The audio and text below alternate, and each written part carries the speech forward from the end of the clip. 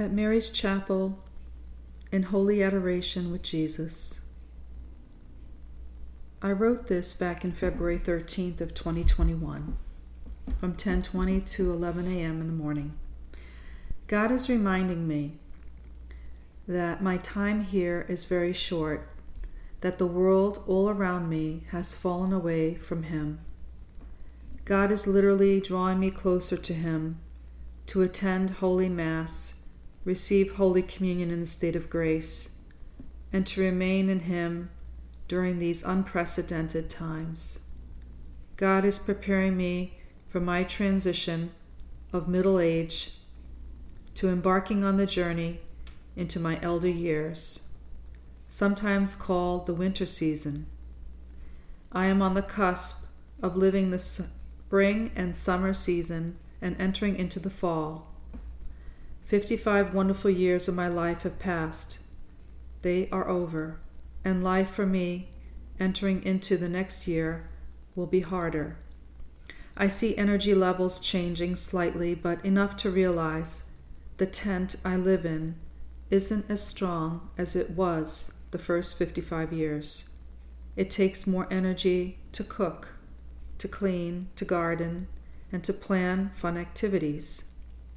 And caring for Anya for the last 15 years, our dog, have become more of a challenge. Again, God is reminding me that a new season is on the horizon. I have to come to grips with this newfound reality. Even my penmanship on this page appears sloppy to me. God is showing me that discipline here becomes more and more important. I must try harder in my personal self. And in discipline, I must be aware and accepting of all the changes. God is telling me, if I don't put together my audiobook now, it may never happen. The great gift of momentum will not last forever. It is for a time, and since I was 12, over 43 years ago, I have written a journal of my life. How I began my journey, where my faith took me, and how God is putting me back together again will be revealed in future writings. I love the fact that God instilled in me inspiration to become a writer through my mother's guidance. How fulfilled I am, how I love to write letters and share the good news of my Lord with everyone God has placed in my path. The good news is Jesus is alive in me and in you. Jesus loves you. Jesus gives us this time in life to do great things. What have you done today for Jesus? Were you the best self today? Did you bring someone else joy? Did you remember to thank Jesus for your life? Did you hear Jesus respond to you in the form of a blessing? He loves you.